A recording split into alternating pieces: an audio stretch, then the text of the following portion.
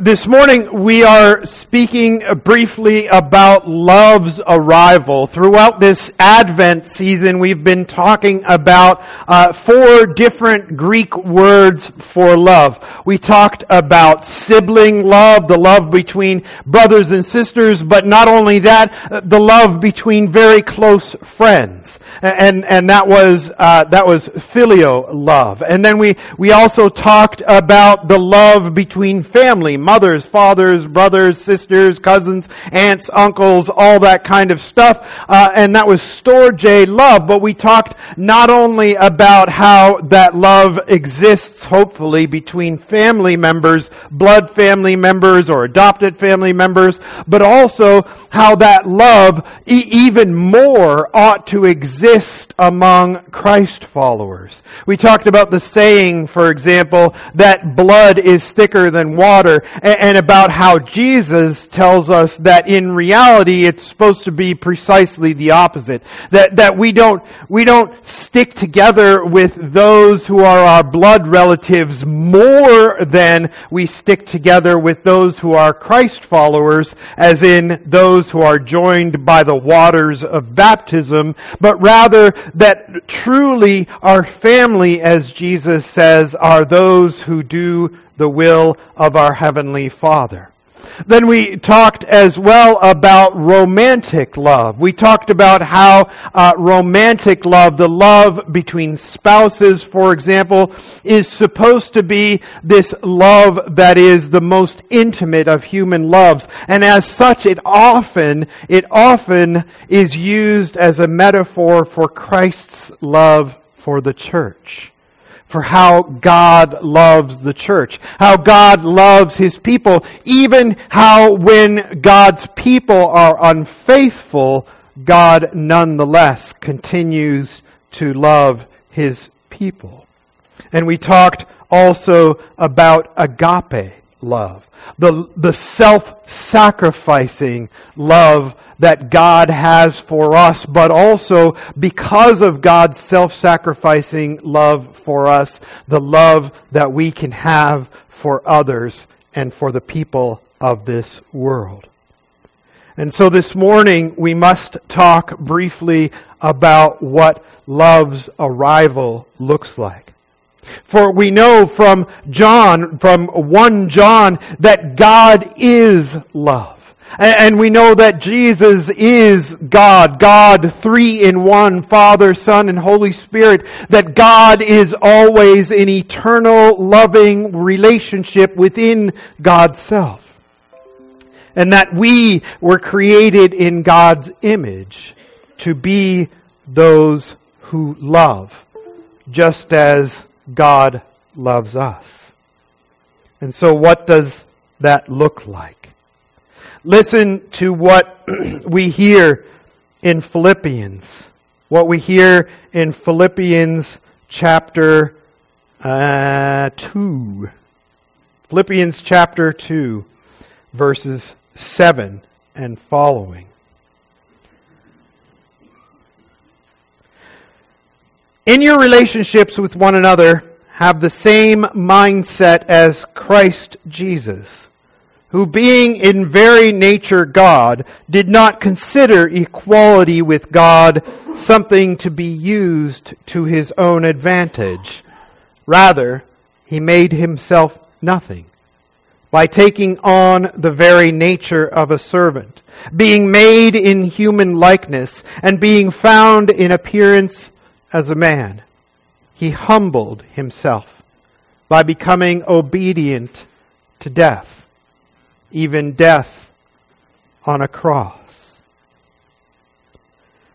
This is what love really looks like. This is what Christmas is all about. Right? We often think to ourselves, and this is wonderful and lovely and nice, we think to ourselves about all the warm fuzzies with Christmas. Right? It's a cozy time, a time when you gather together with family, you share presents and you eat lots of food and you have celebrations, and it's wonderful. It's really, really, really nice. But the reason that we do that is rooted in something that was not probably very comfortable.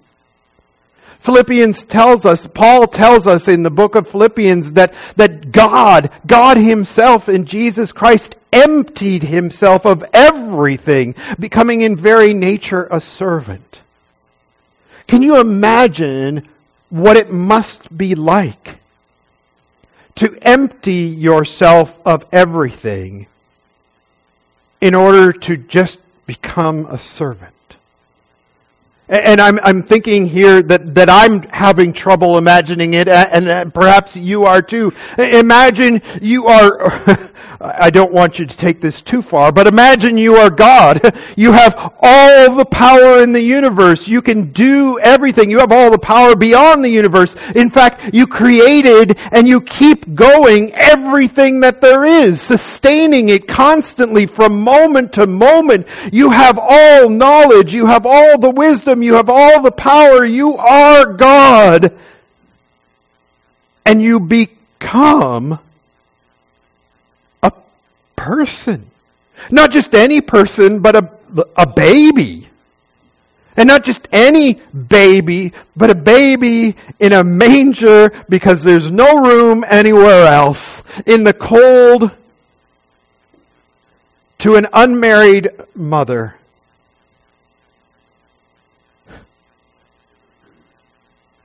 And you're so helpless. All you can do is cry and long for your mother's warmth and comfort. And think to yourself, maybe, what have I done? You empty yourself of everything. Why? Because you love people who hate you. The Bible says to us very clearly that while we were still His enemies, Christ came to die for us, gave up His life for us. This is absolutely incredible. Mind-bogglingly incredible. That God would not only give up all of these things, all this knowledge, all this power, all this wisdom, all this authority, all of being God, but would come and be one of us, but then not only do that, but as the scriptures say, become obedient, even death to death on a cross. And yet, that's what love looks like. That is what we are called to be like. You see, because it's not just Jesus who does this. I mean, certainly the scale is far beyond anything we could possibly imagine. Right? We are certainly nowhere near God. I mean, in terms of power and authority and so on. Hopefully, we are near to God in relationship. But this is what God calls us to do. To also empty ourselves and become servants.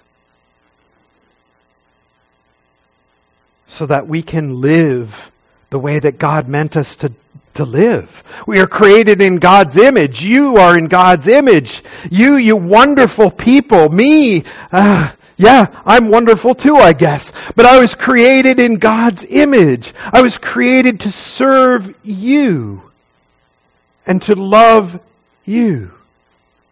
And you were created to serve me and love me. And we were created to serve one another and love one another. Why? Because that is what God called us to do. That is what God created us to do. And so God gives us the living, breathing baby of an example that lives and grows and learns just like we do.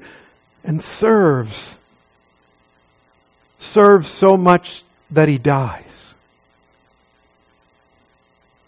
This is why Christmas is so incredible. because Christ came and served us. Partly so that we could learn to serve others in Christ's name. This is one of the huge reasons why we give gifts at Christmas. This is one of the huge reasons that we have the saying, it is better to give than to receive. Because we are hopefully remembering during this season of Christmas that the giving is symbolic of the serving. Brothers and sisters, I hope and pray and trust that you will have a wonderful Christmas time. That you will celebrate, that you will give and receive gifts, that you will eat together and enjoy one another's company, that you will celebrate, and that through it all, you will remember the servant who is Christ our Lord. And because you remember Him, you will in turn serve God and each other. Amen.